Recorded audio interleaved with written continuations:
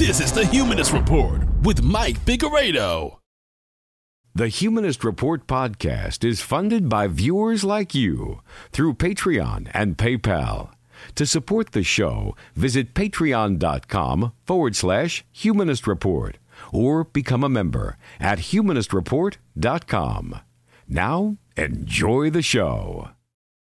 Welcome to the Humanist Report podcast. My name is Mike Figueredo, and this is the 149th edition of the program, and today is June 28th, and this episode is brought to you by our latest Patreon and PayPal contributors that signed up just this last week to support us, and that includes Ariel Hazan, Philip A. November, S.A. Black, S.S., Tom Kaner, Xavier Zervisco, and Young Kang. Thanks so much to all of these kind individuals. If you'd also like to support the podcast, you can visit humanistreport.com/support or check out patreon.com/humanist report. On today's episode, we've got quite the show for you. Trump is finally talking about reuniting families he separated at the border. But there's a catch. Now, additionally, Trump officials do a 180 on how much autonomy they think private business owners should have. Now, this sudden change of heart comes after Sarah Huckabee Sanders was kicked out of a restaurant. Democratic Party leaders are chastising members of the party that criticized Donald Trump, but giving a pass to members like Joe Manchin, who's actually helping Donald Trump. Bernie Sanders dodged a question on whether or not we should abolish ICE, but he also debunked Trump's fear-mongering with regard to immigration. So we'll talk about what he had to say this week. And additionally, Elizabeth Warren shares what she saw at an immigrant detention center. We'll also compare Trump's rhetoric on immigration to former Republican presidents in order to illustrate just how extreme modern-day Republicans have become. The Supreme Court decided to uphold Trump's Muslim ban, making even more of a mockery out of the court. AT&T unveils the industry's first post-net neutrality plan, and it's pretty ugly. Now, on the subject of net neutrality, I'll give you an update to the net neutrality situation in California, and also internet activists in the EU are currently fighting to save the internet there after a new law existentially threatens memes. We'll also talk about how progressives fared in the latest primary elections, and I think you guys are going to like that portion of the program. And finally on the show, House Republicans are proposing cuts to Medicare and Medicaid in order to balance the budget they threw out of whack. So that's what we've got on the agenda today. I hope you guys enjoy the show. So as you all know, there's a ton of different primaries taking place, and we just got the results back from, I think, one of the most important districts of the year, New York's 14th congressional district, and the results are astonishing. We have a stunning upset with Alexandria Ocasio-Cortez defeating corporate Democrat Joe Crowley. He got 42% of the vote. She got 57%. This is fucking huge. And honestly, I'm still stunned. I just found out about 5 minutes ago. I've been jumping up and down. I've been mass tweeting. This is gigantic. This is absolutely huge. Joe Crowley was in a position to become the next Democratic Party leader. He outspent her by a 10-1 margin. And this progressive, who takes $0 in corporate money, just kicked his ass. This was exactly what we needed. I don't even know what to say. This really shows that we can defeat the Democratic Party establishment. We can. And this also sends a gigantic message to the establishment. Move left or you're next. We had some defeats, but this one right here, this is a big one. This is a gigantic win for progressives. We don't know what the other results will be. We've got the result of the Maryland gubernatorial race with Ben Jealous. We have Levi Tilleman's race. So there's a lot. But this one is the win that we needed the most. And we got it. Alexandria Ocasio-Cortez defeated Joe Crowley. This is huge. This is our moment right here. You know the establishment is crazy terrified right now. Joe Crowley probably doesn't even know what to think. Man, I'm still like, I really don't know what to say. This is really astonishing, and you've got to hand it to Alexandria Ocasio-Cortez. She really ran just a phenomenal campaign. In fact, she ran a flawless campaign. So, this is fantastic news. Thank you so much to Alexandria for just giving us hope again after defeat, after defeat, after defeat. We needed this. We needed this so badly to show us that it's not impossible. It's difficult, but it's not impossible. And what she did was restore our faith. I don't think I've been this hopeful for a while. This really is a huge moment for us. And I'm really, really thankful to Alexandria Ocasio-Cortez for, giving that to us. A federal court just ruled recently that President Trump's administration must reunite the some 2,300 families that his administration decided to separate as a consequence of their zero-tolerance immigration policy. Now, up until this point, there really hasn't been a plan from the White House to, in fact, reunite families. There just hasn't been one. Logistically speaking, there hasn't been one. However, we are learning that Donald Trump is considering reuniting families, and this news came before a federal court ordered him to. But what he's advocating for is to not agree to reunite families unless they agree to be deported. It doesn't matter if they came here seeking asylum and fled violence. If they want to ever see their family again, they have to agree to get out of the country. Now, it may be the case that this is a moot policy since a court has ordered him to reunite families, but nonetheless, we have to talk about this because it really gives you insight into just how cruel Donald Trump really is. As Dara Lind of Vox explains, over weeks of chaos and confusion, it became clear that the various departments and agencies involved in family separation, chiefly the Department of Homeland Security, which handles immigration enforcement, and the Department of Health and Human Services, which takes separated kids reclassified as unaccompanied alien children into custody, were so badly coordinated that it was nearly impossible for parents and immigration attorneys to locate children. The Trump administration is promising to fix that, but only in some circumstances. Parents in immigration detention will be helped to get in touch with their family and speak to them regularly, and the Trump administration will make sure, from a reunification and a removal facility in Port Isabel, Texas, that when a parent is ordered deported, her child will be sent back to their home country beside her. For parents who are trying to fight to stay in the U.S., for example, by pursuing asylum claims, as they are legally entitled to do, though this isn't much of a promise, it's a horrible choice.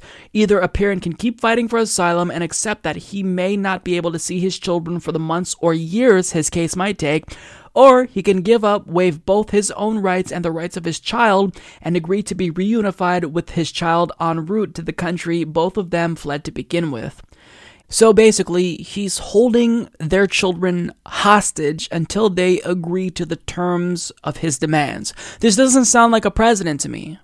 This sounds like a mafia boss who kidnapped someone's children and is demanding a ransom. That's what this sounds like to me. He's making the prospect of reunification in the U.S. for individuals that came here seeking asylum impossible. You don't get to seek asylum.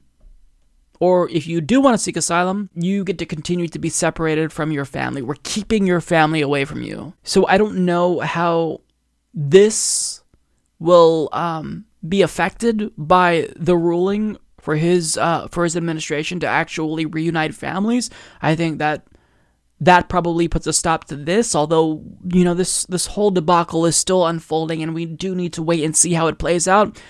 But think of how far the U.S. has fallen when you look at how disgusting this policy is. I mean, it's not policy yet. It's something that he wants to do. But the fact that this would even cross his mind for more than a second, this is a morally depraved individual.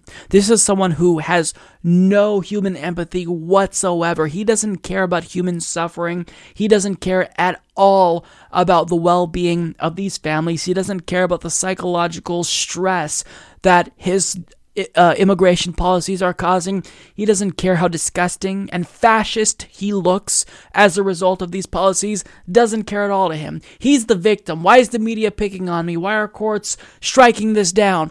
It's always about Donald Trump. It's always about him. It doesn't matter. It's not about these people. I don't think that there are enough words to describe how morally reprehensible this is, but Donald Trump is really going to be regarded as one of the most amoral presidents in American history. The morality is never considered in any of his policies whatsoever. The Republican Party has moved so far to the right that they are now espousing a right-wing conservative ideology that is comparable to the fringe right-wing parties you see in Europe. And an example of that comes in the form of Donald Trump literally advocating to end due process for undocumented immigrants. On Twitter, he stated, "We cannot allow all of these people to invade our country. When somebody comes in, we must immediately, with no judges or court cases, bring them back from where they came. Our system is a mockery to good immigration policy and law and order. Most children come without parents."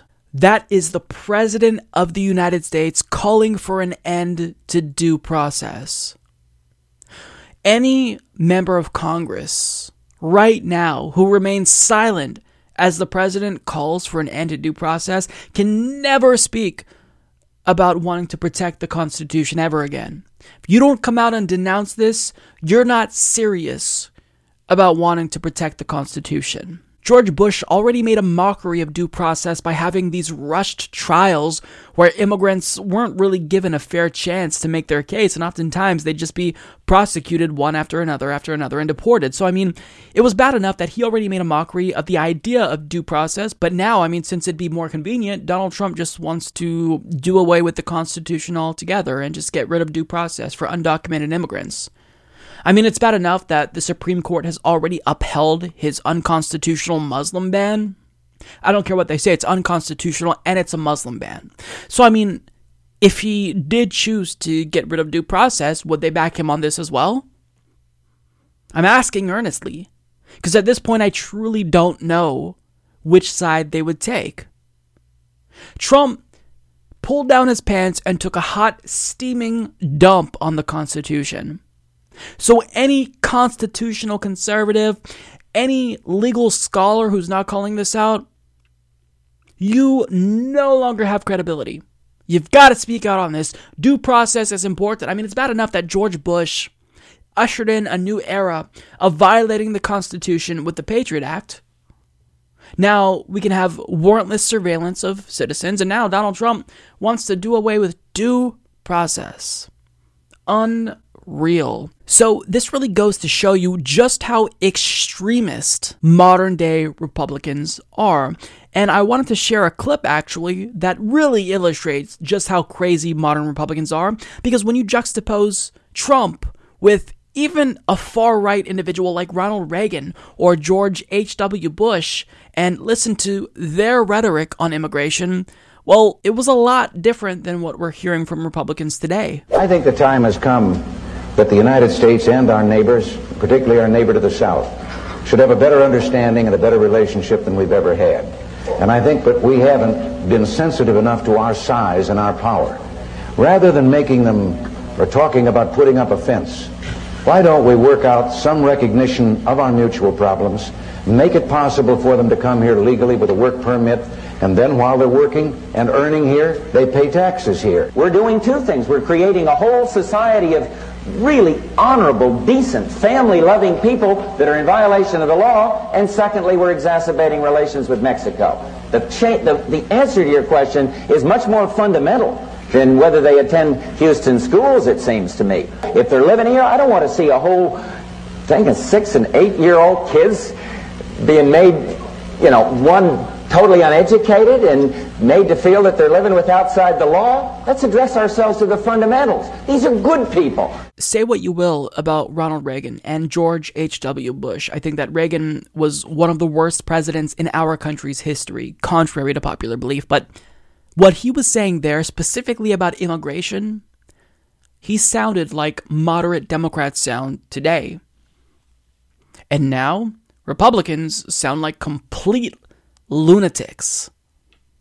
The guy who said we should deport all 11 million undocumented immigrants is now the president. And he's advocating for an end to due process so we can more efficiently get rid of all of these people who, quote, invaded our country. Look, here's the thing. If Republicans continue on this trajectory where they keep moving more and more and more to the right, eventually they're going to hit a wall.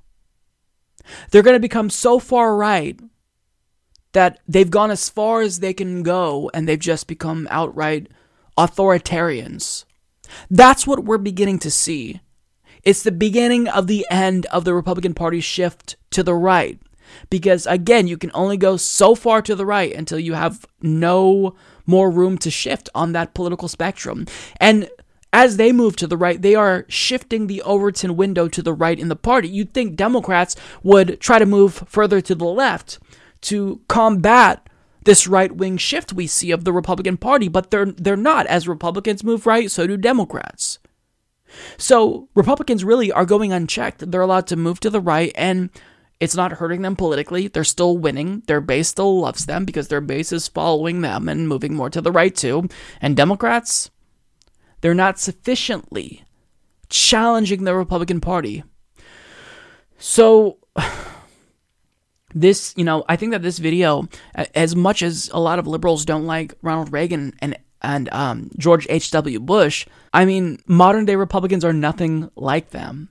Yes, they still supported ridiculously unfettered capitalistic neoliberal policies. Ronald Reagan was silent as thousands of LGBTQ plus Americans died because he refused to address the AIDS crisis. I mean, these are not good people in general. But even back then, they were still more sane, I guess you could say, at least on the issue of immigration, than modern day Republicans, than Donald Trump is, who called for an end to due process. Shame on Donald Trump. I don't know if he's even cognizant of the fact that he's calling for an end to due process, but this is disgusting. We're seeing democracy being eroded by a buffoon, an authoritarian-minded buffoon who is operating not on the basis of sound policy, but on an instinct to purge the country of anyone who doesn't look like him, to get rid of all the brown people because they're the ones causing all problems for other Americans. It's not unfettered capitalism, it's brown people. That's what he wants you to think. And the reason why he wants you to think that is because that helps him get elected. He's duping his supporters over and scapegoating immigrants because that's a really great way to galvanize support among his xenophobic right-wing base. It's really sad. It's really sad. At this point, I don't know if Republicans can even shift back to the left. They're so far gone, the party might just have to collapse, and Democrats might have to become the new de facto right-wing party, and a new progressive party emerges on the left. I mean, at this point, this is unsustainable. Senator Elizabeth Warren recently visited an immigrant detention center, and she spoke to CNN about what she saw. And she stated that she was disturbed by what she saw, and given the expression on her face, I think she's telling the truth there. I really think that what she saw shook her to her core. So this is what she had to say. It's a disturbing picture. There are children by themselves. I saw a 6-month-old baby, little girls, little boys. There are mothers with their babies and with small children. Family units are together if it's a very small child, but little girls who are 12 years old are taken away from the rest of their families and held separately, or little boys. And they're all on concrete floors in cages. There's just no other way to describe it. They're big chain link cages on cold concrete floors and metal blankets handed out to people. People are all just waiting and frightened. I was very lucky to have someone with me who speaks Spanish fluently, We were able to ask people individually about their stories, about what brought them here, where they came from. Those particularly from El Salvador talked about the violence, talked about how the gangs had threatened them individually. One woman explained that she had given a drink of water to the police, and now the police, that the gangs believe that she is helping the police. And so she sold everything she has, and she and her 4-year-old son fled the country. She believes that she would not survive if she went back. We talked to mothers who just said, from Honduras in particular, who said there's nothing there for us. We have no jobs, we have no money, we have no food for our children, and America is our last hope. The question we asked many of them, here they sat in this cage, were they glad they came? And for all of them, it brought smiles, and they said, yes, I am here in America. This is not over.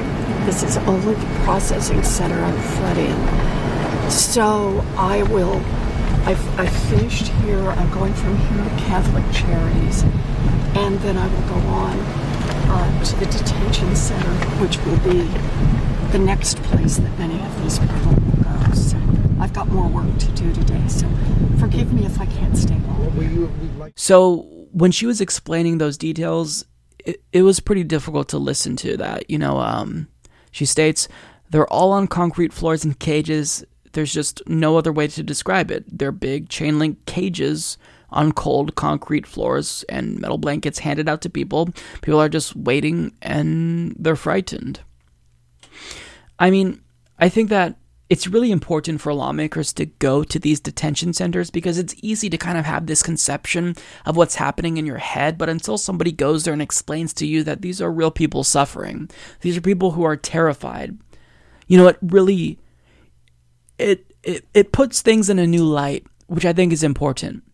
She also states one woman explained that she had given a drink of water to the police, and now she states the gangs believe that she's helping the police, which is why she fled. So she sold everything, and she and her 4-year-old son fled the country, and she believes that she wouldn't survive if she went back. Now, I'm assuming that this is someone who came after Trump had already ended the child separation policy, but for the 2,300 families that have already been separated, their stories are probably going to be relatively similar to what this individual said. Think about what Donald Trump is using as a bargaining chip. He's saying, if you want to be reunited with your families, well, then here's what you got to do. You got to agree to be deported, and then we'll reunite you. So he doesn't even want to hear them out. He doesn't even want to allow them to make their case for asylum. He just wants them to go back, doesn't even care. Now, thankfully, a federal judge did recently order that Trump's administration reunite the families. But again, you have to understand that these are people who are fleeing violence, in large part created due to our neoliberal policies, the war on drugs. So, when I hear that this woman doesn't believe she would survive if she went back, it's so heartbreaking because Trump is doing everything in his power to make sure that every single one of these people gets sent back. Seeking asylum is a human right, and he's trying to deny that to them. And again, some people who are arriving at legal ports of entry, where you would arrive if you want to make your case for asylum, some of them are being detained. I mean, this cruelty is, to describe it as inhumane is redundant because I think that there's no words that really capture just how morally repugnant this is. Now, what Elizabeth Warren said here really got me. She states, the question we asked many of them, where they sat in this cage, were they glad they came? And for all of them, it brought smiles, and they said, yes, I am here in America. Wow. So, if another human being is telling you that they prefer to be locked in a cage than go back to their country, you know the situation is bad. And put yourself in the shoes of an immigrant. If you have a family, if you have children, and there was a country nearby that could potentially give you a new chance at life, are you honestly telling me that you would deny your family that opportunity? I don't think you would. I don't think any reasonable person would. We all know that we'd make the same hard, tough decision that these families are making. So this is really heartbreaking, but at the same time, even though I do believe that Elizabeth Warren is being genuine here, the cynic in me can't not ask why she wasn't more vocal about what Obama was doing. I mean, you can't deny the fact that Donald Trump's policies are objectively more cruel, hands down. You can't deny that. But at the same time, Obama's policies were not anything to write home about. They were very cruel. Obama built some of the detention centers that Donald Trump is storing these undocumented immigrants in now. Why wasn't Elizabeth Warren more forceful about it then? Why isn't Elizabeth Warren calling for ICE to be abolished? Bernie should be doing this too, to be fair. I mean, if what she saw was really as disturbing as how she describes it, which I believe it is, then shouldn't the response be a bold and unapologetically progressive policy solution?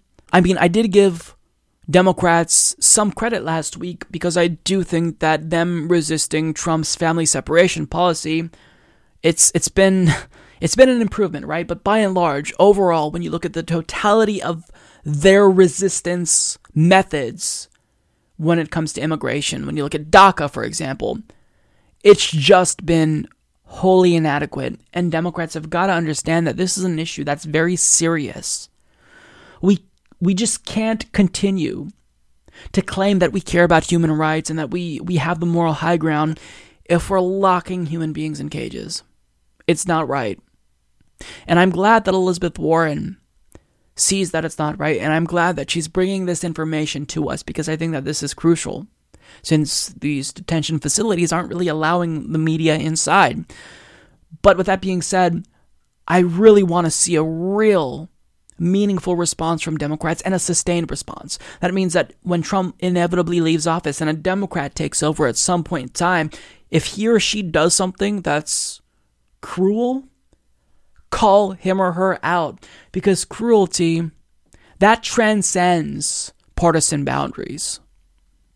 And if you truly care about being on the right side of history, and if you care about people and have human empathy, then you will call it out no matter who does it. So by and large, I don't want to be too down on Elizabeth Warren because she's bringing us very crucial and important information, but at the same time, I just want all Democrats really to really take a strong stance on things that are important.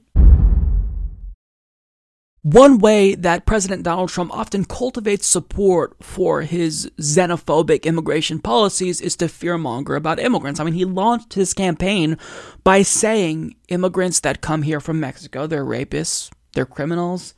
And so this ongoing fear-mongering is a way of talking about an issue that I think resonates with his voters. But in an interview with Jake Tapper on CNN, Bernie Sanders was asked to respond to Donald Trump's fear-mongering about undocumented immigrants. And I think that Bernie Sanders had a really powerful response to Donald Trump's fear-mongering. And I wanted to share what he had to say because it really does show that our side does have the moral high ground in this debate. President Trump says that he is giving voice to people who don't get heard from. For instance, he's suggesting that Democrats need to focus more on the victims of crime committed by undocumented immigrants instead of looking at the children separated at the border. I want you to take a listen at this from President Trump on Friday. These are the stories that Democrats and people that are weak on immigration, they don't want to discuss, they don't want to hear, they don't want to see, they don't want to talk about. How do you respond to President Trump making that argument? How come Democrats... Go ahead. I respond in two ways. Number one is I understand that the crime rate among undocumented people is actually lower than the general population. Number two, where was Trump bemoaning the fact that we had a guy in Las Vegas shooting down dozens and dozens of Americans? We had a young American walking into a high school in Parkland, Florida, shooting down kids. Crime is terrible. Murder is terrible. Let's deal with those issues, and let's not suggest that the only causes of crime are coming from undocumented people. But once again, what our job is a government is to address the issues facing the American people. And time again, Jake, we have a president who lied to the American people, a president who told us he was going to take on the pharmaceutical industry. He lied. Drug prices are going up all across this country. He was going to guarantee during his campaign health care to everybody. More and more people have no health insurance. The cost of health care is going up. Unemployment is low.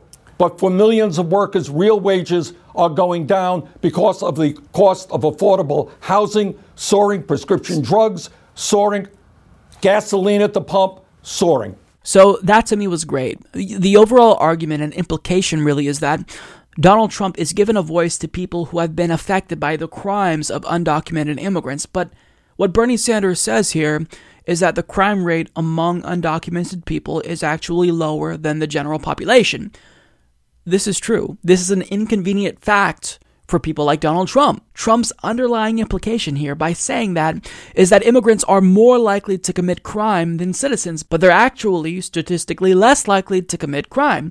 As Richard Perez Pena of the New York Times reports, several studies over many years have concluded that immigrants are less likely to commit crimes than people born in the United States, and experts say the available evidence does not support the idea that undocumented immigrants commit a disproportionate share of crime. Analyses of census data from 1980 through 2010 show that among men ages 18 to 49, immigrants were 1/2 to 1/5 as likely to be incarcerated as those born in the United States. Across all ages and sexes, about 7% of the nation's population are non-citizens, while figures from the Justice Department show that about 5% of inmates in state and federal prisons are non-citizens. Now, what Bernie Sanders also does here is he exposes how Donald Trump is really virtue signaling here. He's pretending to take the moral high ground and to represent people whose voices aren't being represented by Congress. But what Bernie Sanders is saying is that if Donald Trump truly wants to make sure that people aren't harmed and that we reduce violence, then as president, he can use his bully pulpit to push for something that would in fact reduce violence, at least gun violence. He can call for universal background checks, which more than 90% of the country supports. He can call for a ban on assault weapons and bump stocks. He can call for a weapons buyback program to reduce the amount of guns already in circulation in the United States, but Trump is choosing to do nothing. So you can't claim to care about violence and protecting American families if you're not willing to attack that issue in a multitude of ways. You can't just say, oh, well, this type of violence is bad, but this type of violence is acceptable. That's not the way this works. Either you're against violence or you're not against violence. Bernie Sanders, like everyone, is against crime in general, which is what I think crimes committed by undocumented immigrants is, that's a category that they would fall under. But I mean, if you really are, if Donald Trump is specifically worried about crime committed by undocumented immigrants, regardless of how small that percentage is, there are things he can do to reduce not just crimes committed by undocumented immigrants, but crimes committed by everyone. You could end the drug war. If you legalized drugs or at least decriminalized drugs, do you know what type of a transformative effect that would have on gang violence in this country? It would be huge. It would be momentous.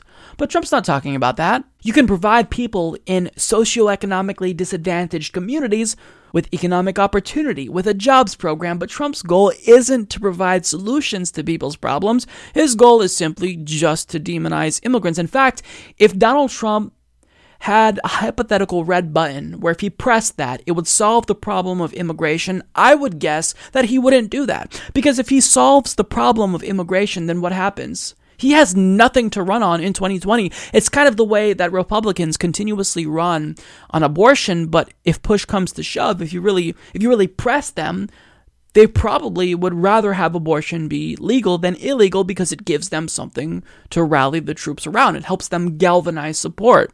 So they want the country to be fucked up because it helps them politically. Trump isn't interested in solutions. Bernie Sanders is interested in solutions. Trump is interested in his own career as a politician and his own ego. So he's saying that he cares about crime and he really wants to protect people who have been abandoned, when in actuality, we all know that that's not true. If he cared about crime, he'd do something to bring down the crime rates, There are indirect policies like decriminalizing drugs and ending the drug war that would have a gigantic impact on gang violence. But he's not doing that. So he's full of shit. And I love how Bernie Sanders basically takes his fear-mongering head on and calls him on his bullshit by pointing out this other issue that Trump is refusing to address. If you're in favor of protecting Americans, then put your money where your mouth is and use your bully pulpit to enact gun reform, end the wars, end the war on drugs. But he's not going to do that because Donald Trump is just about hating immigrants. That's what helped him get elected, and he's going to use that same strategy to try to win in 2020. So Bernie Sanders really is the only one who has meaningful responses to Trump's lunacy, and that's why I think Bernie Sanders would be a powerful opponent if he did face off against Donald Trump in 2020. Last week, in an interview with Chris Hayes on MSNBC, Kamala Harris was asked whether or not ICE should be abolished, and her answer essentially was no, that they should not be abolished. Now, this week, in an interview with Jake Tapper on CNN, Bernie Sanders had the chance to show Kamala Harris how it's done, how you answer that question, how you respond when someone asks you whether or not you support the abolition of ICE. And what did Bernie Sanders do? He actually disappointed. So Bernie Sanders dodged the question. He did not say whether or not he would support the abolition of ICE. Take a look. More than a dozen Democratic congressional candidates reportedly support abolishing or defunding ICE, the Immigration and Customs Enforcement Agency, including candidate for governor of New York, Cynthia Nixon, who tweeted this week, quote, ICE is a terrorist organization and its egomaniacal leader is Donald Trump. Sign our petition to hashtag abolish ICE. Do you agree that ICE should be abolished? I think what we need is to create policies which deal with immigration in a rational way. And a rational way is not locking children up in detention centers or separating them from their mothers.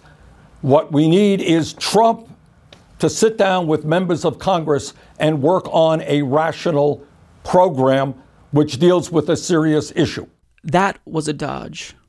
The correct answer, Bernie, is yes. That's it. That's all you got to say. Yes. And with Occupy ICE protests popping up across the country and Democratic lawmakers like Earl Blumenauer and Mark Pocan advocating for ICE to be abolished, I think that the trajectory on this issue is clear. I mean, you have Alexandria Ocasio-Cortez win her primary against a corporate Democrat, someone poised to be one of the next leaders of the Democratic Party, running on a platform to abolish ICE. So I think that Bernie Sanders has got to understand that abolishing ICE is not only the correct policy position, but it's the morally right thing to do in the face of the numerous abuses of this particular government agency. And the problem here is that he's kind of setting himself up to be outflanked from the left in 2020 in the event someone else does choose to run and say that they do support the abolition of ICE. And in fact, since we've been putting pressure on Kamala Harris, guess what's happening? She has started to change her position on this subject. So as Yahoo News reports, Senator Kamala Harris of California has reconsidered her position on the agency. Harris, who is also viewed as a potential 2020 candidate, said Sunday during an interview with NBC News that we need to probably think about starting from scratch in immigration enforcement. Back in March, Harris said during an MSNBC interview that ICE has a purpose, ICE has a role, ICE should exist. So if Kamala Harris can change her position on this, then so can Bernie. And the thing is that I don't just want Bernie Sanders to say and declare that he supports abolishing ICE. I want him to mean it. I don't want him to just take this stance for purposes of political expediency. I want him to understand why abolishing ICE is the right thing to do. And unlike most lawmakers, he actually listens to what we have to say. If we haven't kept continuous pressure on him when it comes to Israel-Palestine, he still might be saying things that sound a lot like corporate Democrats on that subject. You have to let lawmakers know what position is the appropriate position, and you have to change their minds. That's the thing that's important to me. You have to change their minds. I want Bernie Sanders to want to abolish ICE and not just say he wants to abolish ICE. But I don't think that people who support Bernie should just settle and accept his non-answer here, because Bernie Sanders is usually one of the only individuals in Congress that is consistently on the right side of every issue in history, and he has foresight, perhaps more so than any other member of Congress. So if you genuinely support Bernie Sanders, then here's what you've got to do. You've got to change his mind. Bernie Sanders is not above criticism. He's not perfect. And if you support Bernie and you want him to be the best candidate in 2020, which he already is, but if you really want him to win, change his mind, make him more progressive, because I don't think we're backing down. I'm not backing down on this issue. Abolishing ICE is the right thing to do. So let's do it. Let's convince Bernie, and I hope that he'll listen. So continue to tweet at him and email him, and I believe that if he hears from us, he'll do the right thing. He'll rethink his stance here.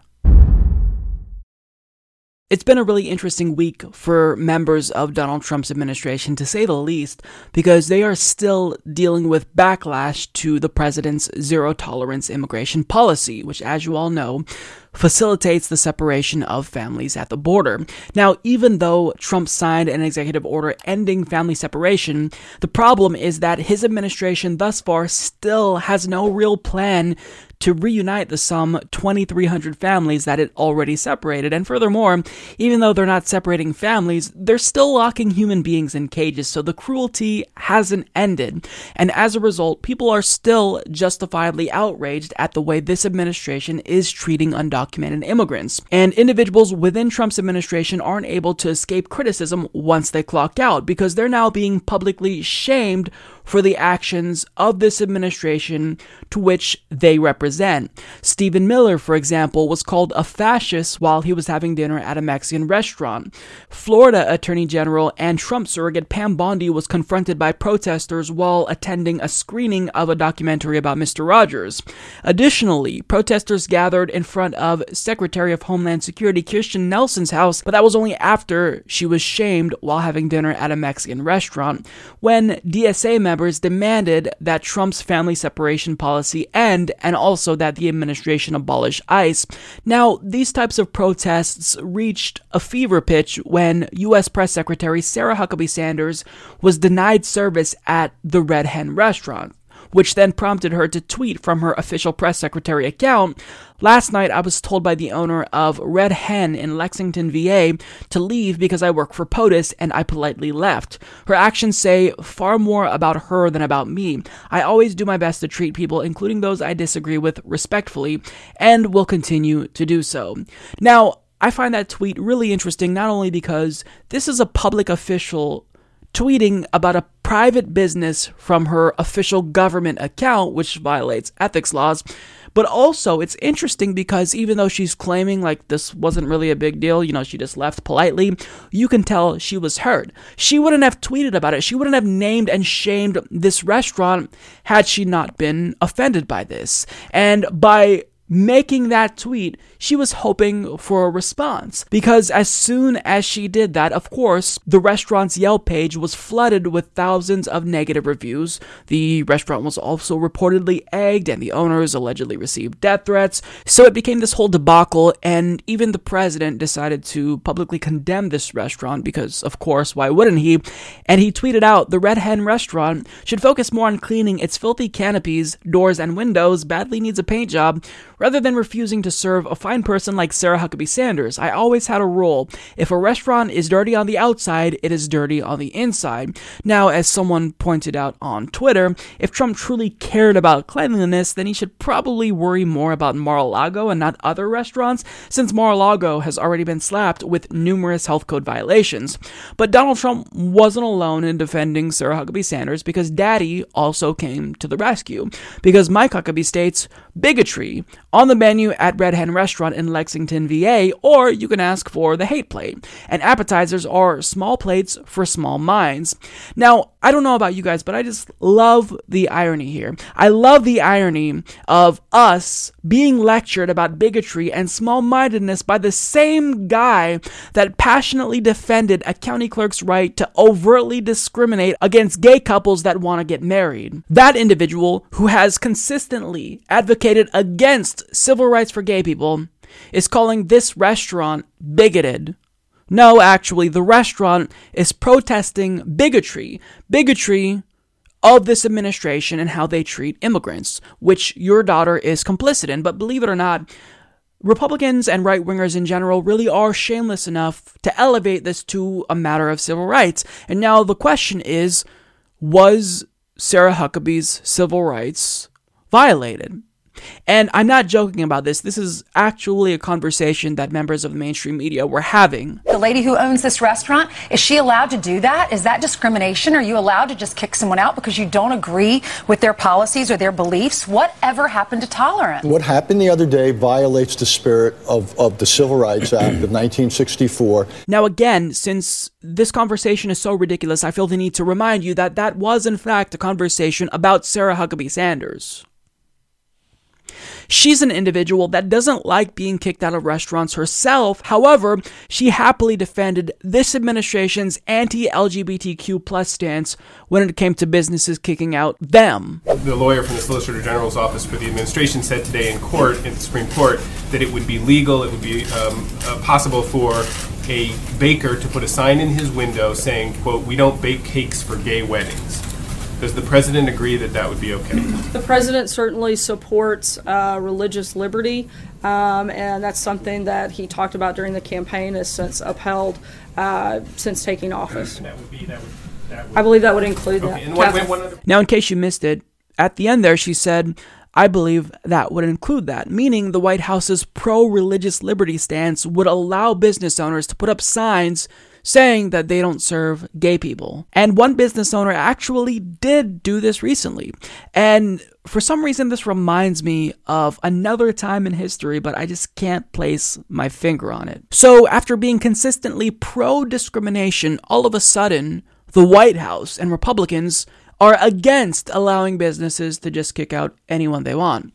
But the reason why this is different, according to them, is because they were kicking out Sarah Huckabee Sanders. And to them, that's somehow worse than private business owners refusing to serve gays. But for some reason, right-wingers didn't rush to Joe Biden's defense back in 2012. In fact, when Joe Biden was turned away from a conservative bakery in Ohio because the owner didn't like a comment that President Barack Obama said with regard to small businesses and entrepreneurship, business actually exploded for that bakery. They sold out of particular products. A Freedom Cookie, for example, they sold out of that. In fact, customers specifically told local news agencies that they decided to shop there only after hearing about how the owner refused service to Joe Biden. So it's not like they're taking the position that you shouldn't refuse service to government officials, otherwise they would have come to Joe Biden's defense. Really, what this is about is that right-wingers can do whatever they want and liberals are held to a completely different standard because they're liberals. As Mark Dice explains on Twitter, liberals aren't people, they're animals.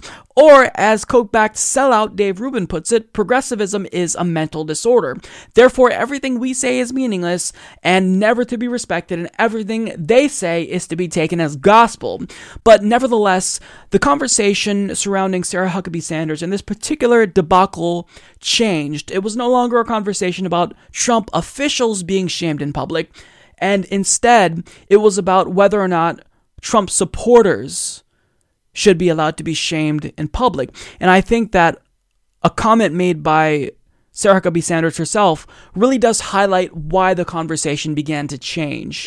Healthy debate on ideas and political philosophy is important, but the calls for harassment and push for any Trump supporter to avoid the public is unacceptable. Now, what she said there is really important because in case you missed it, she changed the terms of the debate. She states, the calls for harassment and push for any Trump supporter, keep that in mind, any Trump supporter to avoid the public is unacceptable. Now, understand that we're not talking about just any old Trump supporter. We're talking about you, Sarah Huckabee Sanders. We're talking about an official who's part of government, who's in a uniquely powerful position that has the ability to affect change for the better, but is instead choosing to remain complicit while the administration she represents carries out morally repugnant policies. Public officials shouldn't be insulated from criticism once they clock out. If you're part of the power establishment in this country, I think that protests that disrupt your private life are not only legitimate, but they're necessary. And they're necessary specifically because of how effective they are. Then FCC Chairman Tom Wheeler didn't become an ally because we politely asked him to not ruin the internet. No, he listened to net neutrality activists because they literally showed up to his house and blocked his car from leaving his driveway. Ajit Pai didn't even really acknowledge the fact that people were against his plan to kill net neutrality until they started showing up in his neighborhood, placing flyers on doors and putting signs outside of his house so he can see it. I mean, these forms of protests, they may be unorthodox, but they're especially necessary when public officials refuse to listen to the people they represent. Even if they weren't elected, they still serve the public. They're paid with our tax dollars, and we are their bosses, regardless if they want to acknowledge that or not. But the overall implication here, and what a lot of people are concerned with this Sarah Huckabee Sanders situation, is that if we allow businesses to kick people out on the premise of political affiliation, then doesn't this create a slippery slope? Won't this lead to people kicking out Trump supporters and worse, for us specifically, progressives as well? So the question is, where do you draw the line? And I do think that's an important question, but first, you've got to understand that there are multiple dimensions to this particular issue. So even though I think it's useful to cite the bakery case because it reveals the right's hypocrisy, this situation isn't necessarily the same, in my opinion. In fact, I'd argue that the gay baker case is only tangentially related to the Sarah Huckabee Sanders case. The gay baker in Colorado discriminated against a protected class who was protected by law because of our country's history of mistreating members of the LGBTQ plus community. Now, when the baker of the Red Hen refused service to Sarah Huckabee Sanders, it was on the basis of her position in Trump's administration. It was a form of protest against this administration's immigration policies. It was this business owner's way of speaking truth to power. So with that in mind, I think that a lot of people, perhaps most people, are misconceptualizing the issue here. This isn't just as simple as a liberal restaurant owner kicking out a conservative patron, because if it really were that simple, then I would be against the restaurant owner. Because I'm against discrimination based on political affiliation. Even if discrimination based specifically on political affiliation is completely legal, I wouldn't advocate or support a restaurant owner kicking out someone with a MAGA hat. Because then what does that mean? We're just going to be an even more tribalistic society where anyone with the Trump hat will be kicked out and anyone with a Bernie shirt will be kicked out as well. So I'm not advocating for that. I don't want that to happen. In fact, a judge recently ruled that a bar's refusal to serve someone wearing a MAGA hat was actually legal. Now, even though it's legal, that doesn't make it right. Now, I'm not saying that political affiliation or ideology should be a protected class, because if you protect, Trump supporters or Bernie supporters, then that means you have to protect all political ideologies and make them a protected class. That means that fascists and members of the KKK would be a protected class. So even though I don't think it should be a protected class, I don't think people should kick out individuals simply because they're Trump supporters. I mean, if you deny service to a regular Trump supporter with no power whatsoever, that's something that I'm against. And I think most people would be against that who are reasonable, because I do believe that this is a slippery slope. And I certainly don't want to normalize businesses kicking people out based solely on political affiliation or ideology. In fact, I'm even against the DSA's protest of Milo Yiannopoulos, because even if he holds some really disgusting political views, he has no real political power. Influence doesn't necessarily translate directly into power, even if he is using his platform irresponsibly, and he should be challenged. So in sum, I think it's perfectly acceptable for private citizens to confront people in power if they do see them in public while they're not in Congress or off the clock. But even if I think that's acceptable, that doesn't mean that I have to agree with them. I totally disagreed with Alex Jones' decision to confront Bernie Sanders at LAX a few weeks ago. I mean, it was for nonsensical, clickbaity reasons, of course. But the question is, did he have a right to do that? And I think the answer is yes. But if you accept this position, you do have to be nuanced and realize that the line between confronting and protesting a public official and outright harassing them may sometimes be blurry. So you do want to realize, what tactics might be appropriate. With that being said, public officials that especially open themselves up to this type of criticism generally deserve it. And the reason why it's such a big deal when it happens is because it's so rare. Citizens usually don't feel the need to resort to these types of protest tactics unless what public officials are doing is particularly egregious or they're just downright ignoring people in the public. So I do think that the situation warranted that level of resistance, because that was a way we got people in Trump's administration to pay attention to what we were talking about. Now, with that being said, even in the midst of all of the right's hypocrisy, I do believe that they have a point on one particular issue when they state that even when Obama locked families in cages, there really was no outrage from the left. Now look, Donald Trump's policies are objectively worse. They're more cruel. But conservatives still have a point because liberals always extend deference to Democratic administrations, and they never pay attention to the disgusting policy positions that Democratic presidents implement.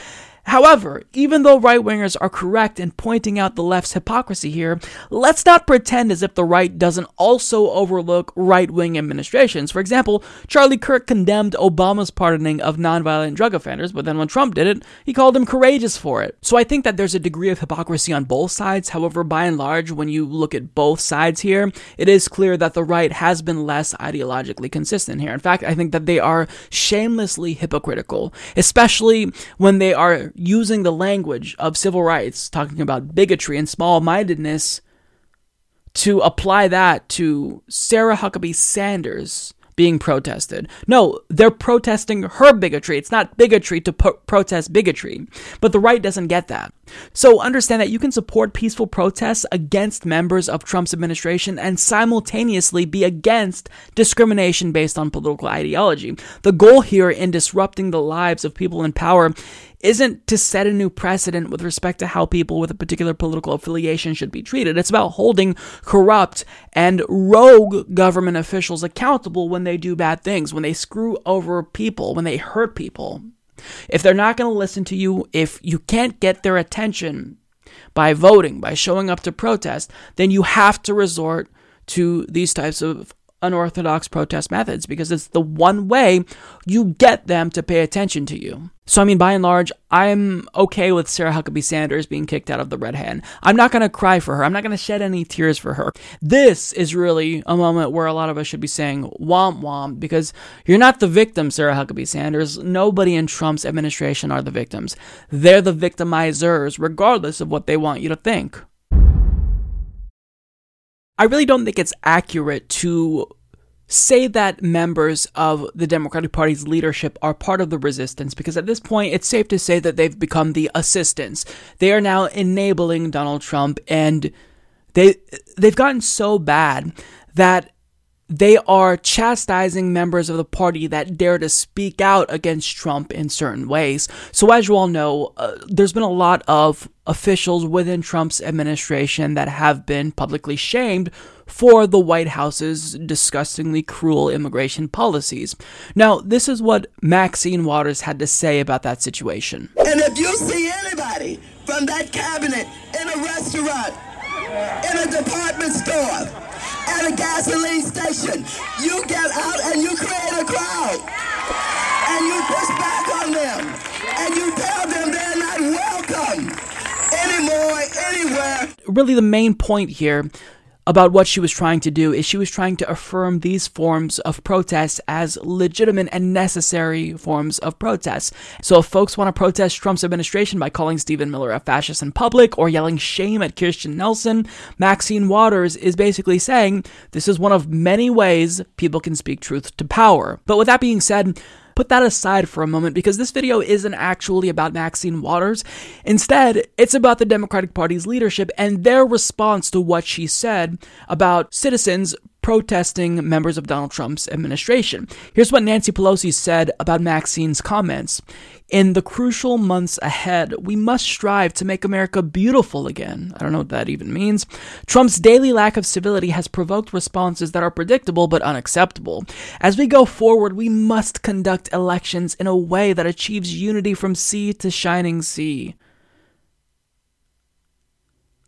Nancy, I don't know what to say about that. We must strive to make America beautiful again. That means nothing. That is an empty statement. It's completely meaningless.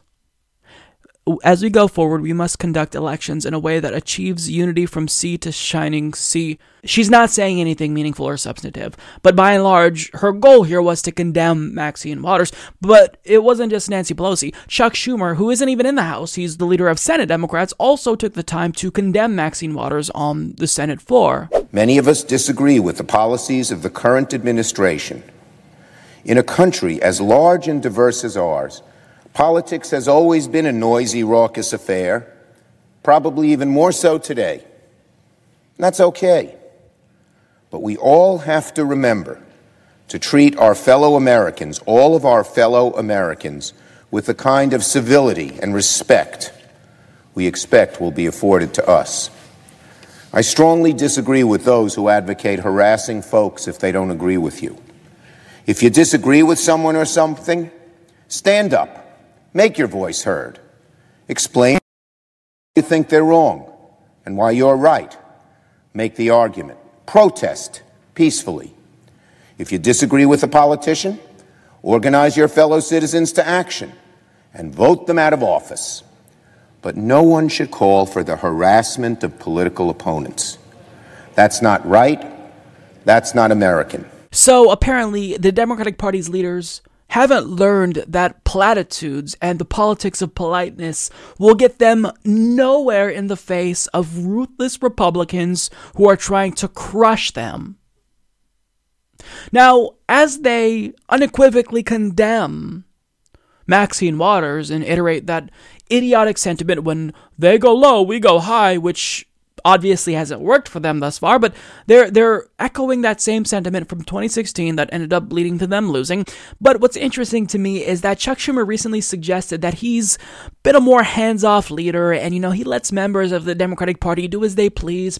And to demonstrate how this is the case, well, he recently talked with Chris Cuomo on CNN about how he's not going to reprimand Joe Manchin if Joe Manchin chooses to go full MAGA in 2020. Joe Manchin is a guy who likes to talk to everybody and listen to them, and almost inevitably, he does what's right for West Virginia. I might back Trump in 2020. Never heard a sitting Democrat or Republican say that about a president from the out party. I have faith Joe Manchin will come to the right decision for West Virginia. He almost always has. I have faith Joe Manchin will come to the right decision for West Virginia. That's Chuck Schumer's response when a member of his party goes rogue and starts batting for the other team. However, if a Democrat chooses to call out Donald Trump in a way that makes him feel uncomfortable, then it's unequivocal condemnation from Chuck Schumer. And they're lambasting Maxine Waters here, but it's curious because they haven't said anything about the Democrats that recently voted to deregulate Wall Street or expand Trump's power to unilaterally spy on American citizens without a warrant, or increase our already bloated military budget, or support PAYGO. In fact, Nancy Pelosi championed PAYGO. Credit to Jimmy Dore, who talks about this all the time. So if you're a Democrat in Congress and you do something that emboldens Donald Trump, then members of the Democratic Party leadership are going to leave you alone. However, if you do something that makes them feel uncomfortable, that might lead to this narrative that Democrats are uncivil, then they're going to come out and attack you for it. So the point here is that they chose to go out of their way to criticize her because she's daring to stand up to Donald Trump and resist him. Well, rather than criticizing Maxine Waters, maybe you should try to learn from her in this particular instance, Nancy and Chuck, because all this time you have shown to be spineless in the face of any criticism from Republicans whatsoever. I mean, they caved in 2.5 days during the last government shutdown? They said they would defend DACA Chuck Schumer changed his Twitter profile pic to "I stand with dreamers," and what happens? They cave after 2 days, completely unilaterally disarm, allow dreamers to just get abandoned.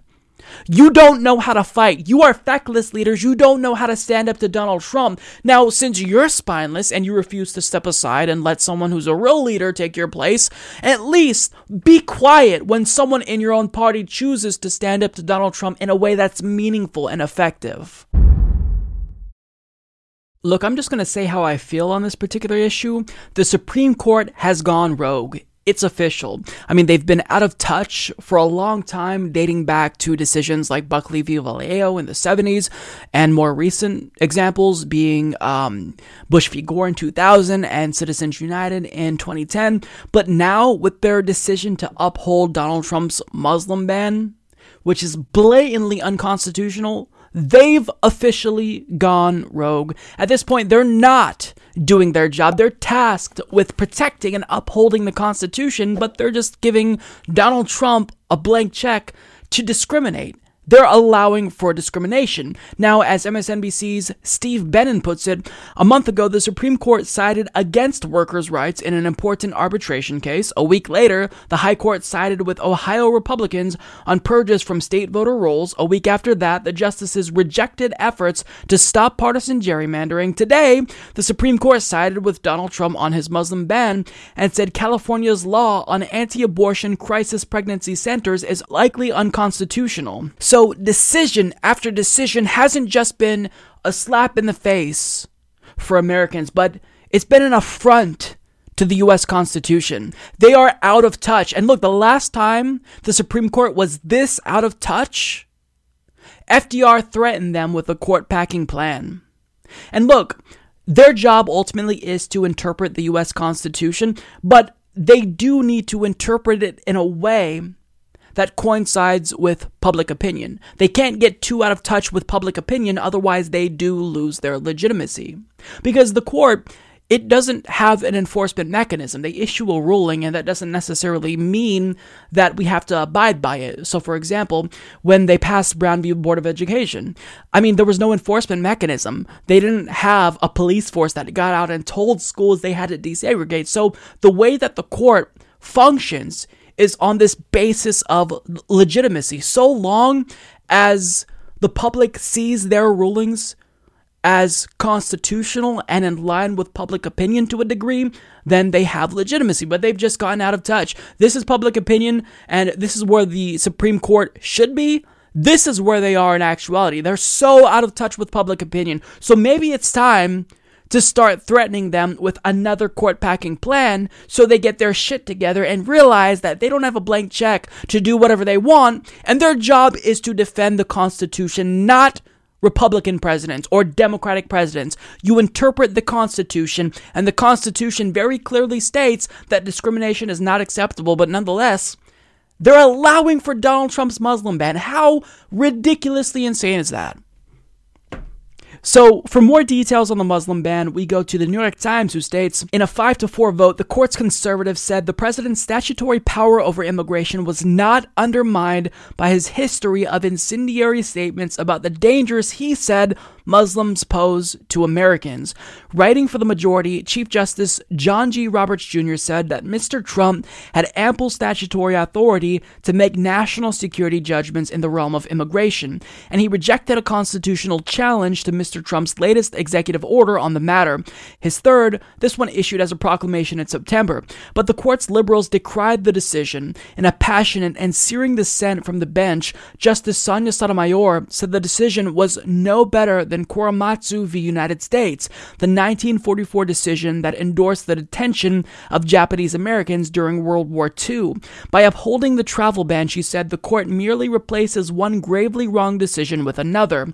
Justices Kennedy, Thomas, Alito, and Gorsuch joined the majority opinion. Now, the irony here is that even though this is very similar to the 1944 Korematsu decision, well, they decided to overrule that decision in this very case, which is basically their way of virtue signaling and trying to convince us that they totally care about the Constitution, even though they just declared that Trump has the power to ban people from entering this country based solely on their religious affiliation. They still care about the Constitution though, guys. But I mean, of course, they claim Trump's Muslim ban is actually different than Korematsu, when it's not, given what Donald Trump said about the issue and him referring to it as a Muslim ban. However, they state basically that they don't have to consider what Donald Trump said because this is really just about denying foreign nationals entry, not Muslims entry. And they say this even though he explicitly said on the campaign trail we need a complete shutdown of Muslims entering the country until we can figure out what's going on. But according to them, we don't have to take the president at his own word that it's a Muslim ban. We don't. We can just say that, this is about him denying entry to foreign nationals, even though he said it was a Muslim ban previously. So, I mean, this violates the Constitution in probably numerous ways, but I think the most glaring way it violates it is the Equal Protection Clause of the 14th Amendment.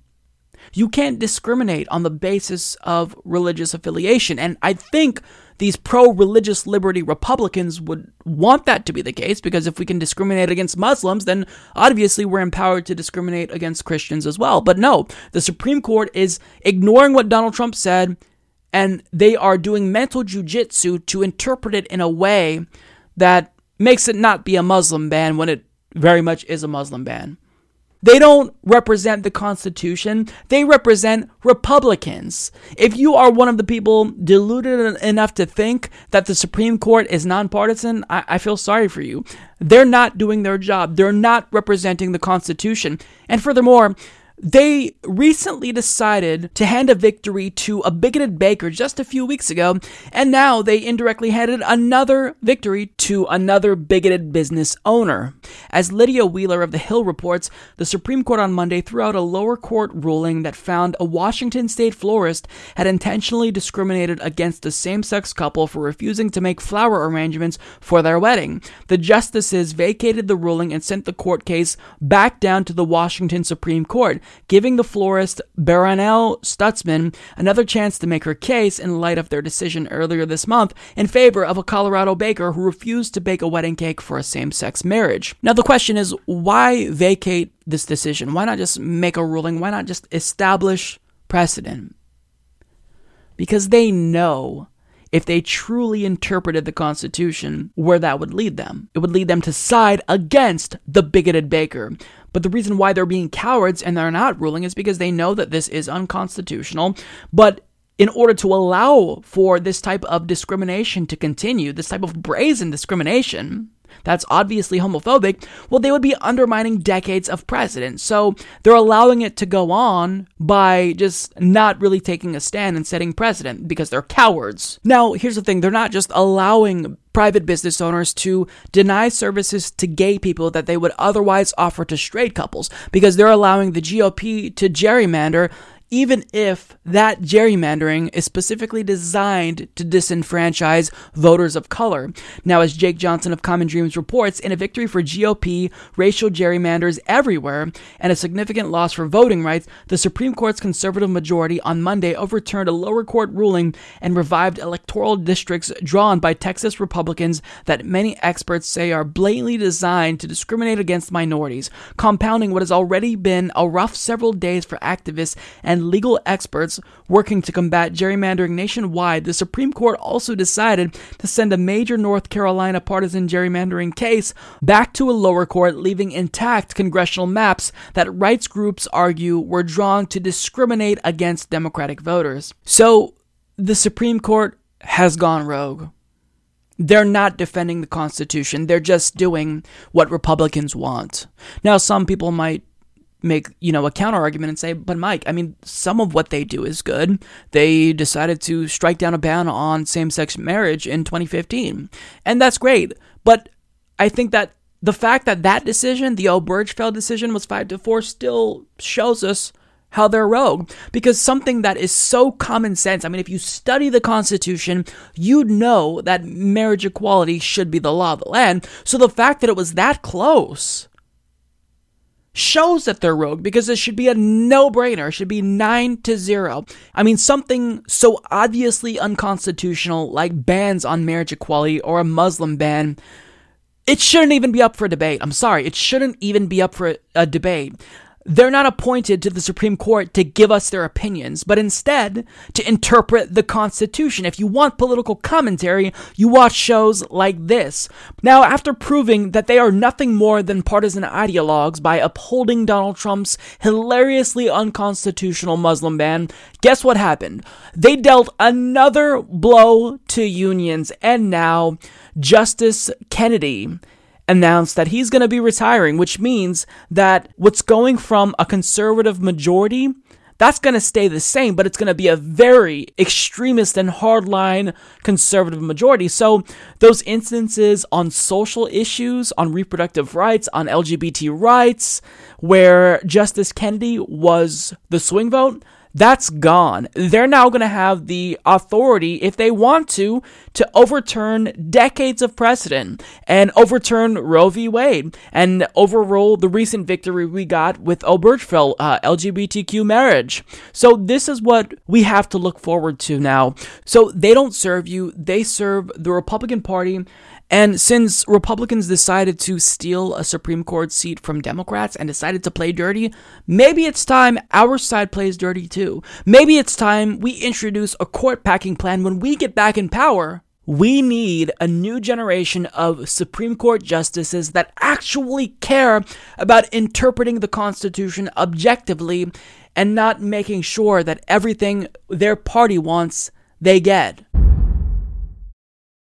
Last week, after one Democrat in California, Miguel Santiago, spearheaded an effort to gut their state's net neutrality bill, while the sponsor of that legislation, Scott Wiener, decided to just pull the bill.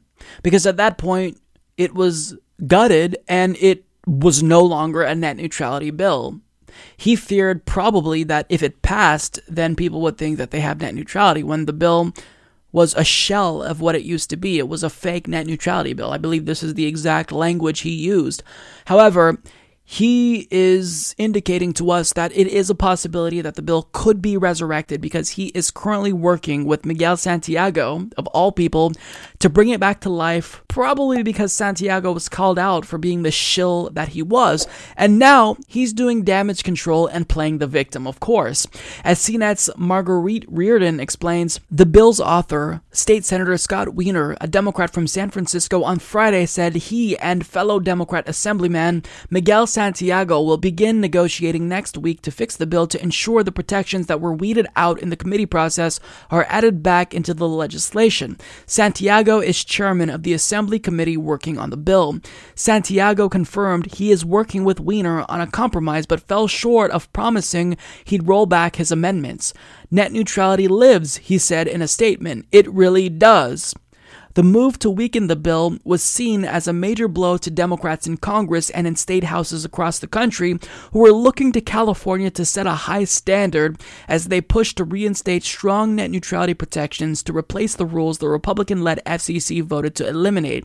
It's also angered supporters of the movement who have accused Santiago of being a shill for the big broadband companies like AT&T, which has contributed thousands of dollars to his campaigns. Santiago denies these claims.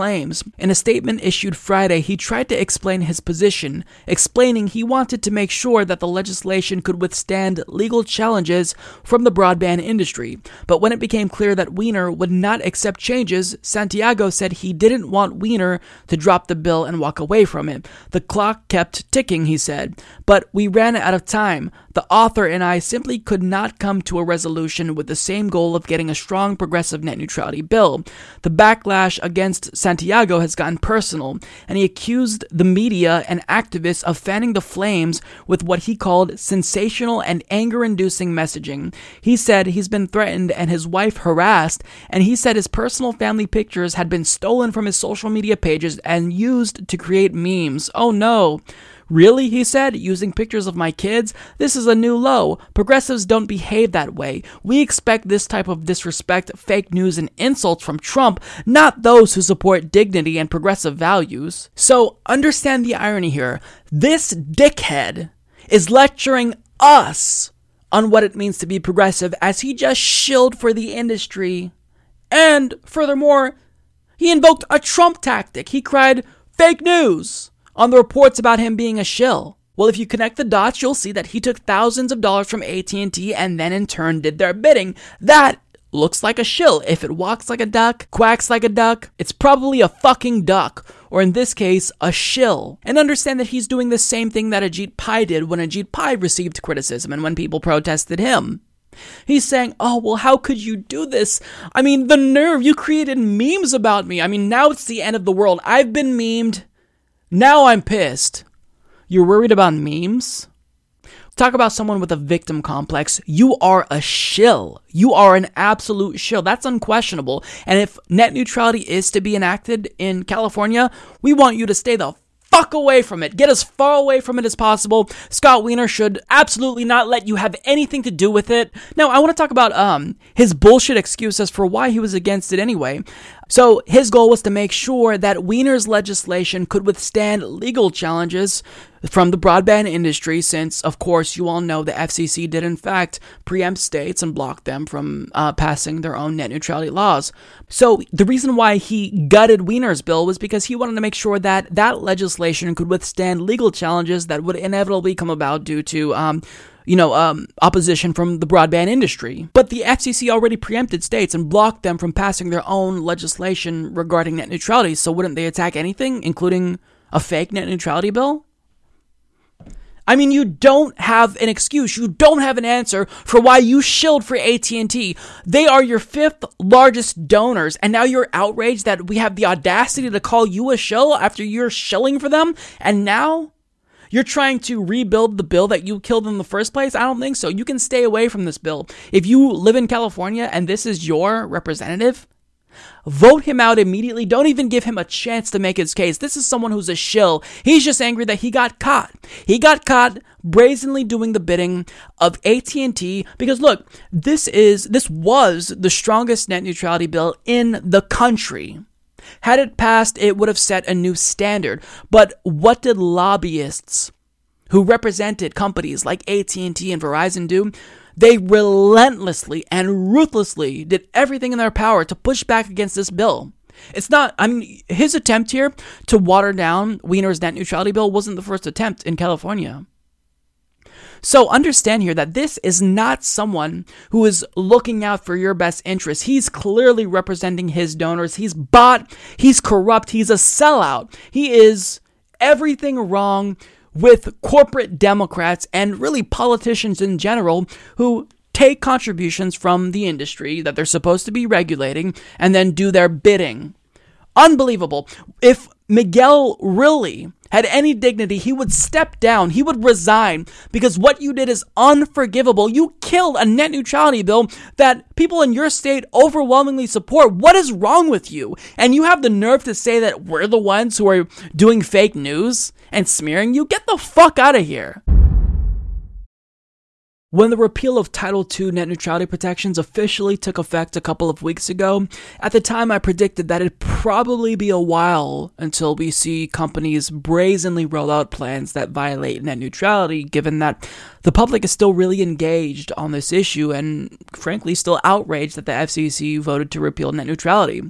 However, these companies are so greedy that they're already proving me wrong because AT&T just announced their first post-net neutrality era plan, and it's ugly. It brazenly violates net neutrality.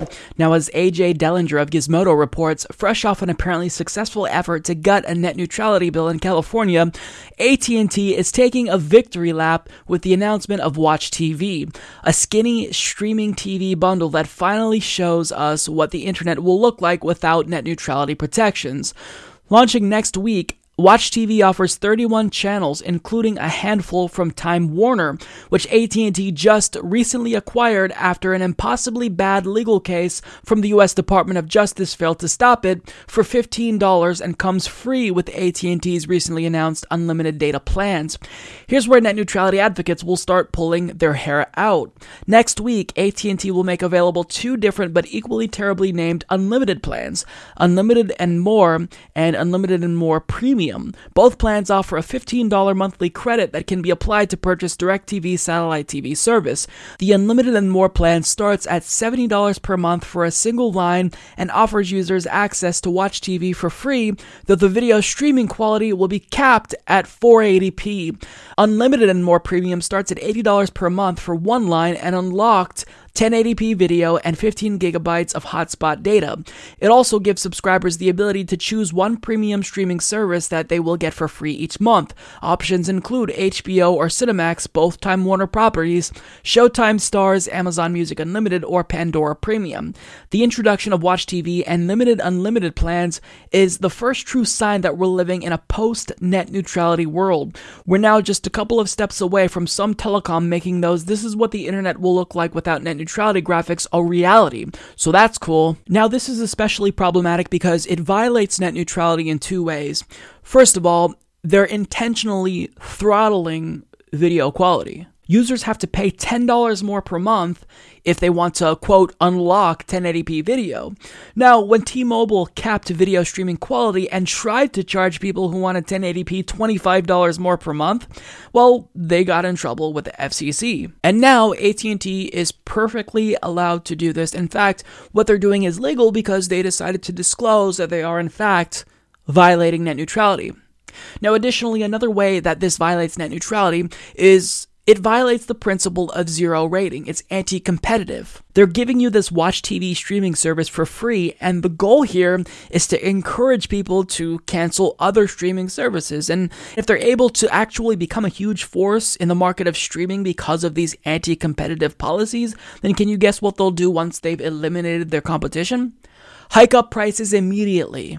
Now, when you go to their website and look at these plans, you can see that they do in fact cap streaming, which, again, I mean, you can't be more brazen about violating net neutrality. But again, I have to reiterate because this is so ridiculous. Since they're saying we're violating net neutrality in not so many words, well, Ajit Pai would say, well, this is perfectly acceptable. They are disclosing the fact, they're being transparent about the fact that they are violating net neutrality. So, I mean, they're well within their legal right to do this. That is the absurdity of this post-net neutrality era. And we can all thank Ajit Pai for this. Now, even though this is the first post-net neutrality plan that violates net neutrality, companies like Verizon started to actually roll out similar plans last year ahead of the FCC's repeal of net neutrality, believe it or not. So companies like Verizon were a little bit more bold to do this back then because simply they just anticipated that Ajit Pai would in fact be doing their bidding. Now, what Verizon did was randomly impose a cap on streaming quality, and then 3 months later, they told customers, hey, you can remove this cap and get high quality video if you pay an extra $10 per month. Now, they wouldn't have gotten away with this if the FCC wasn't trying to repeal net neutrality, but they did, and the FCC did repeal net neutrality, and now we see plans from AT&T that are even worse than the Verizon plan. So this is what we're dealing with. And not to mention, AT&T has been exposed recently for having really fraudulent sales tactics that they encourage their sales team to do, to basically lie to customers, and now they're violating net neutrality. So I can't help but ask the question, when opponents to net neutrality said that proponents like myself in favor of net neutrality were being alarmist, Ajit Pai said this as well, now that they're already violating net neutrality, are you going to come out and apologize and admit that you were wrong? We told you this type of stuff would happen. And not even a month later, they're already doing what we said they would do. And if this is what we have to look forward to just a month after having no net neutrality, again, imagine what the internet will look like 5 years from now or 10 years from now. The prospect of an internet without net neutrality is utterly horrifying. And the longer we go without net neutrality, the more likely it'll stay that way because these companies will have the edge. They'll just have to defend a policy that Ajit Pai enacted. And when, there's a new administration that takes office and a new FCC chair that inevitably takes the place of Ajit Pai, they can say, well, look, I mean, we don't want to tip over the apple cart. We don't want to change anything. This is the way it's been now for a while, so we might as well leave it. So it's going to be harder to get back net neutrality the longer that we don't have it. So this is just disgusting. If you are a customer of AT&T, I would advise you to call and let them know how you feel. Call them and tell them that this is not acceptable. Any company that violates net neutrality should be shamed. And again, when you call and you talk to someone at a call center, you're just going to talk to a minimum wage worker. So don't yell at them, but simply tell them politely that you don't approve of the plan that they're rolling out because it violates the principle of net neutrality, and they'll just make a note of it. And sure, that's probably going to fall on deaf ears, but you can never allow your voice to be silenced. It's not acceptable. So this is incredibly disgusting. And again, any time something like this happens, we have to point it out, and we have to let Ajit Pai know this is unacceptable, and this is exactly what we said would be happening. And Ajit Pai knew that this would be the case because, these violations of net neutrality, they've happened before. I mean, the reason why net neutrality protections were necessary in the first place was because these companies were violating net neutrality. I mean, Netflix was being throttled by Comcast. So, this is really disappointing, but we can never stop fighting back because this is the internet. And it's not just, the internet and memes at stake. This is democracy. I mean, we organize on the internet. We gain access to news and information on the internet. It's become an integral part of our life, so we can't just allow them to destroy it and get away with it.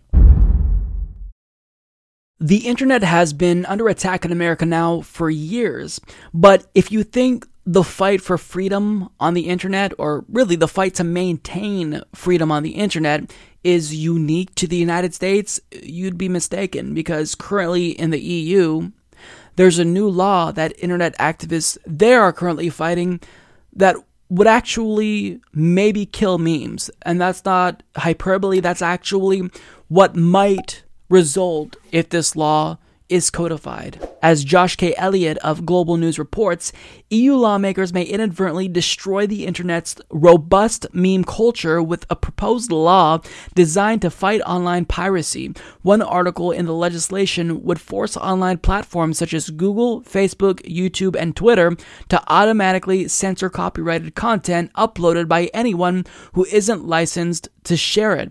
Activists say the law will effectively kill the text and photo jokes known as memes, which often feature images from copyrighted TV shows and movies. The law would also have a profound impact on sharing of fan art, video game streaming, movie trailer reactions, and a wide range of pop culture-focused blogs created by users within Europe and beyond in countries such as the US and Canada. The copyright directive legislation is primarily designed to take aim at online piracy, but two articles in the proposal have stoked outrage online. Under the potentially meme-killing Article 13, internet platforms would be responsible for automatically censoring and removing any unlicensed content uploaded by users, including videos, photos, source code, or music. The internet platform would be legally responsible for any breaches, meaning the everyday user, i.e. you, wouldn't be charged for posting a meme. You would just be censored from doing so altogether. Now, this isn't law just yet, so if you live in the EU, then there is still time to resist this, but it did recently clear some hurdles. It did pass, it was approved by Legal Affairs Committee, so it's a step closer to being law in the EU. Now, if you're in America, here's why you should care about this. Do you honestly think that if this passes in the EU, lawmakers here wouldn't be inclined to do the same thing? Of course they would. In fact, when we were talking about net neutrality last year, there were people who were advocates of an open internet in the EU saying, please, for the love of God, America, don't do this, because I know that our country in Europe is going to want to do the same thing. So, I mean, also, this could potentially, I'm speculating, this could affect America, because if these companies like Google and Facebook are going to be worried about being prosecuted in the EU, then it might be easier for them to have a policy that's uniform around the world. So they might just make sure that they remove copyrighted content altogether. Not just in the EU. The internet is under attack right now. It's under attack. It's not just authoritarian regimes who are clamping down on the internet.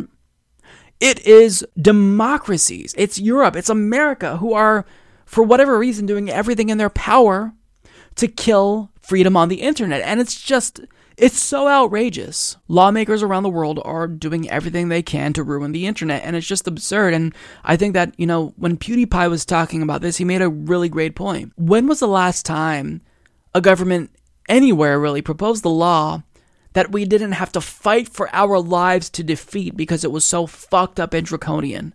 I can't remember. It's not like government is passing laws that benefit the people, even though they're public servants, they're elected by the people, their paychecks are paid for with tax dollars. Everything they do now, everything, specifically when it comes to the internet, it's almost always negative. They're doing things to ruin internet freedom and make the internet a less free place. Look, you have to fight this if you live in the EU, and people in America should also be speaking out against this, because the internet really is the last bastion of freedom in the world at this point. We use the internet to obtain information about politics. We use the internet to organize politically. We use the internet for business. The internet is fundamental to the existence of the modern human being, and they're trying to destroy it. Lawmakers everywhere. So they've got to defeat this. This is very scary. The implications of this law, it's honestly terrifying. It's very Orwellian. So obviously, this was a fantastic night to be a progressive. As you all know, Alexandria Ocasio-Cortez defeated corporate Democrat Joe Crowley by 57-42. Great news. But there were other victories, actually, that I can't not talk about. So we'll get to the bad news first of all. So when it comes to the race between Chelsea Manning and corporate Democrat Ben Cardin, she was unfortunately defeated by Ben Cardin. Now, I will say this. Chelsea Manning is someone who is incredibly courageous, and lately, she did post a tweet on social media that was really concerning to a lot of us. Maybe that, she was in bad mental health and feeling depressed and maybe was considering harming herself. Thankfully, her friends did say that, they're with her currently. So, I'm just glad that Chelsea Manning is okay. So, look, Ben Cardin is someone who is a corporate Democrat who's been in Congress for a very long time, so this was a difficult race. So thank you to Chelsea for running, because she had a very progressive platform, Medicare for all, universal basic income. So that one sucked. I wish she would have won, but the fact that she still ran an inspiring campaign after all she's been through. The fact that she even considered running is amazing. So, Chelsea, we still love you no matter what. Now, another defeat was Levi Tillman. He lost to corporate Democrat Jason Crow, 66-33%. Now, if you'll remember correctly, Levi Tillman is the individual that Steny Hoyer tried to bully out of the race in favor of Jason Crow, who was the corporate Democrat in this instance. So, yeah, unfortunately, Levi Tillman lost. It would have been great if he won, because that would have sent the establishment another huge message, but I've got more. Now, the last bit of bad news with regard to, actually, there's two more defeats that are kind of difficult is Ian Golden, another progressive, was actually defeated by Max Pia, who won, and then Dylan Ratigan and Patrick Nelson, both progressives. Dylan Ratigan, former MSNBC host, defeated by Tidra Cobb. Dylan Ratigan was a progressive in this race, as was Patrick Nelson, as far as I know. So those are the losses. And the final loss I'll talk about is technically a win. Mitt Romney won his primary by like 70%. And that's a loss for all of us. A victory for Mitt Romney is a lose for America. So, with that being said, that's the bad news, but there's so much good news tonight. This was such a huge night for progressives. So Emily Sirota, a progressive running in Colorado, wife of progressive journalist David Sirota, won her primary with 53% of the vote approximately. She's another progressive Democrat, and this is a huge, huge victory. Additionally, Jamie Raskin, a progressive Democrat already in Congress, won his primary. He's not perfect, but he is still a pretty progressive Democrat. He supports Medicare for all, so he did win his primary. So that is good news.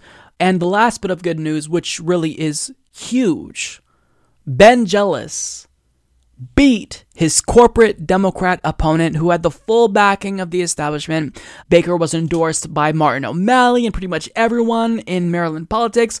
Ben Jealous defeated him 39-29. So in total, we had 4 really big wins tonight. Emily Sirota, Jamie Raskin, and then the gigantic wins, which were really pretty big upsets were Ben Jealous and, of course, Alexandria Ocasio-Cortez. Let me make sure I'm not missing anyone. Yeah, so this was such a great night to be progressive. They've been dismissing us, saying, oh, you guys don't know how to win elections. You can't win. Well, look at what we just did. We just won 4 progressive primaries. We outflanked Democrats from the left, and we won, taking no corporate money. This is remarkable. It's a really great night to be a progressive. So I want you all to really celebrate this victory, because we've had some shitty weeks. You know, we saw Paula Jean Swearengin defeated, Amy Vilela defeated, Democrats defeated that were very progressive, that I really believed in. So now this is what I would encourage you guys to do. We have to help Cori Bush. She's another progressive Democrat. She's the next one who has a primary in August. I don't know if there's any others. Odds are I'm missing some of them. Cori Bush is the next person we've all got to go to bat for, because if she were to win her primary, that would also be great. So look, you should be ecstatic if you're a progressive. This is all around a great night for us. So it's been a couple of hours since we learned that Alexandria Ocasio-Cortez defeated corrupt corporate Democrat Joe Crowley, and really the establishment, you can tell, is speechless. So in this video, I do want to get to the reactions, but first, my favorite video of the night is this video of Alexandria Ocasio-Cortez reacting to the news that she defeated Joe Crowley. I mean, that is just really, that's so heartwarming right there. I really, really like this video. Now, what did Joe Crowley do? He decided, you know, in his concession speech to sing Alexandria Ocasio-Cortez a song. Literally.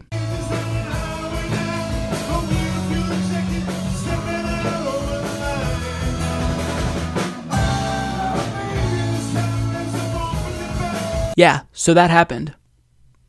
So, say what you will about that, but my favorite part about this news is that Donald Trump actually tweeted about this victory for Alexandria Ocasio-Cortez. He didn't mention her by name, but he did basically say that Joe Crowley was mean to him, and he's glad that he lost. But I mean, buddy, if you thought that Joe Crowley was mean to you, wait until you get a true progressive in that seat. You haven't seen anything yet. Progressives aren't pushovers.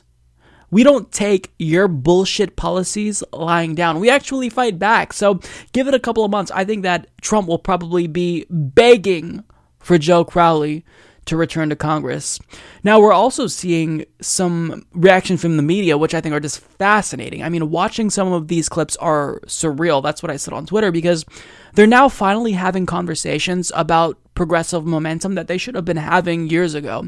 And this is one clip that really stood out to me with Don Lemon and a strategist. This is a big upset here. What's going on? This is a huge upset. Nobody thought that Joe Crowley was going down. Yes, there was some noise on the left that there was going to be a real challenge. The Intercept really got behind Joe Crowley's progressive challenger.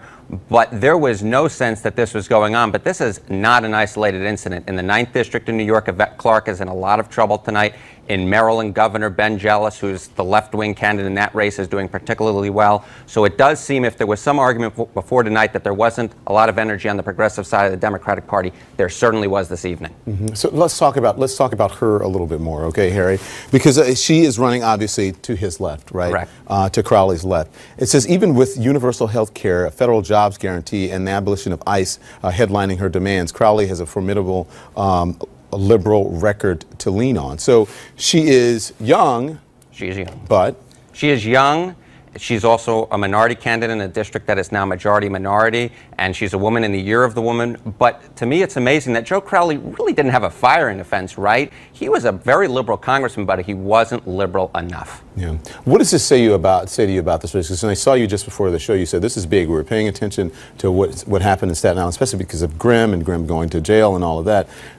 should we be, same question I asked Chris just moments ago, should we be paying more attention, you think, to Democratic primaries instead of so much focus on the Republicans? Absolutely. I mean, look, Democrats have a decent shot at taking control in November, but more than just for this year, I think it's a preview of the 2020 primary season, the presidential race, and there could be a lot of energy on the left, and it does seem to me that you just can't be against Trump. You have to stand for something, at least in the primaries tonight. He ranks fourth among House Democrats, and it was said that he could take over for Nancy Pelosi? Exactly. He definitely could have, given how much trouble she is. And remember, Eric Cantor lost his primary about 4 years ago tonight. This is that. What that was on the Republican side, this is on the Democratic side. It's huge. So, by and large, this was such a huge, monumental victory for progressives, and I still am honestly in disbelief that it happened.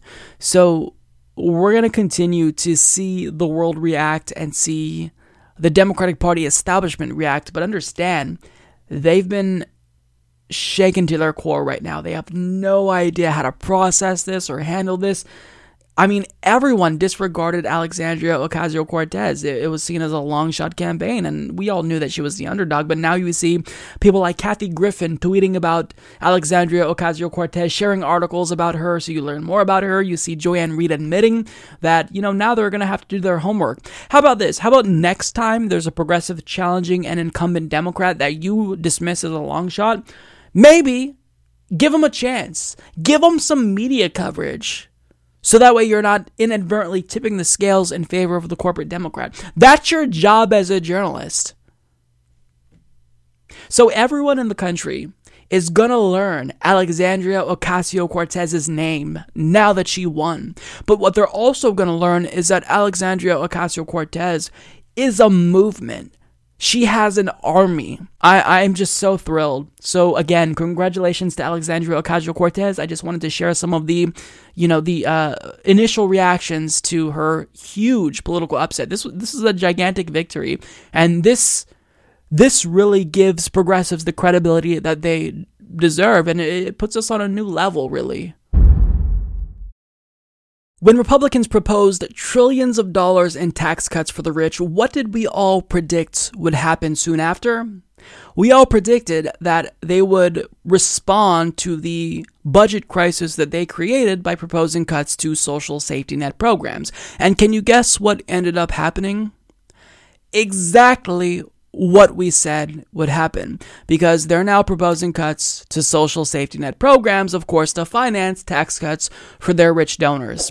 So according to Erica Werner of the Washington Post, House Republicans released a proposal Tuesday that would balance the budget in 9 years, but only by making large cuts to entitlement programs, including Medicare, that President Trump vowed not to touch. The House Budget Committee is aiming to pass the blueprint this week, but that may be as far as it goes this midterm election year. It is not clear that GOP leaders will put the document on the House floor for a vote, and even if it were to pass the House, the budget would have little impact on actual spending levels. Nonetheless, the budget serves as an expression of the Republicans' priorities at a time of rapidly rising deficits and debt. Although the nation's growing indebtedness has been exacerbated by the GOP's own policy decisions, including the new tax law, which most analyses say will add at least $1 trillion to the debt, Republicans on the Budget Committee said they felt a responsibility to put the nation on a sounder fiscal trajectory. The time is now for Congress to step up and confront the biggest budget challenge to our society, said House Budget Chairman Steve Womack. So really, I don't have much to say about this, because I think that this article and their action here really speaks for itself. This is trickle-down economics 101. You cut taxes for the rich, and to pay for those tax cuts, you cut social safety net programs that the poor depends on. Republicans are an absolute disgrace. They do not represent normal Americans, and the fact that they even have a chance of winning any elections is just absurd. And, to compound the absurdity of this issue, they're in control of everything. They are in control of everything. When they are openly saying they want to cut Medicare and Medicaid, programs that we depend on. Why? So their rich donors can have more tax cuts. And look, it's not just about their donors. People like Paul Ryan, he's going to be retiring soon. He's going to do great. He's going to personally benefit from the tax cuts he just voted on. This is what they do. Isn't that nice? You get in office and you construct policies that you personally benefit from, and then you leave. And you do that all while virtue signaling and claiming that, we're doing this because we care about the economy. No, you care about your own pocketbook, and we can see that. It's very evident. You're very transparent, Paul Ryan and House Republicans. So look, that's all I'll say about this. I just wanted to at least show you what they're considering, because this isn't surprising. This isn't surprising at all. We all knew that they would do this. In fact, it wasn't even a month after, I think, when they passed the Trump tax cuts, that Paul Ryan was already saying we've got to cut social safety net programs. So, I mean, they don't care about the optics. There's no such thing as bad PR for Republicans. They just do not care. They're shameless. So, I mean, this party has to collapse. I'm not just talking about we have to defeat Republicans. The Republican Party needs to collapse. All Republicans need to be out of a job. Democrats should be the new de facto right-wing party. Progressives should form their own party and take over as, the new de facto left-wing party. This party they're deranged. They're extremist. They don't belong in American politics. They don't. When you look at policies, Americans are progressive. What they're doing is just anti-American, and they don't care that it looks disgustingly greedy and corrupt, what they're doing. They're shameless. This is what Republicans are. This is what modern Republicans represent. Thank you all so much for tuning in. I really appreciate you guys. If you'd like to support the show, you could visit humanistreport.com/support or check out patreon.com/humanistreport. I will be at the Jimmy Dore Show live in Portland, Oregon this week at the Alberta Rose Theater. I hope to see you guys there. It's going to be a blast, and certainly we will be celebrating after these progressive victories. I feel so happy and hopeful right now, and I hope you guys feel the same. It's been a pretty sad and depressing episode up until we got to the election portion. So look, I'll see you all next week. Take care.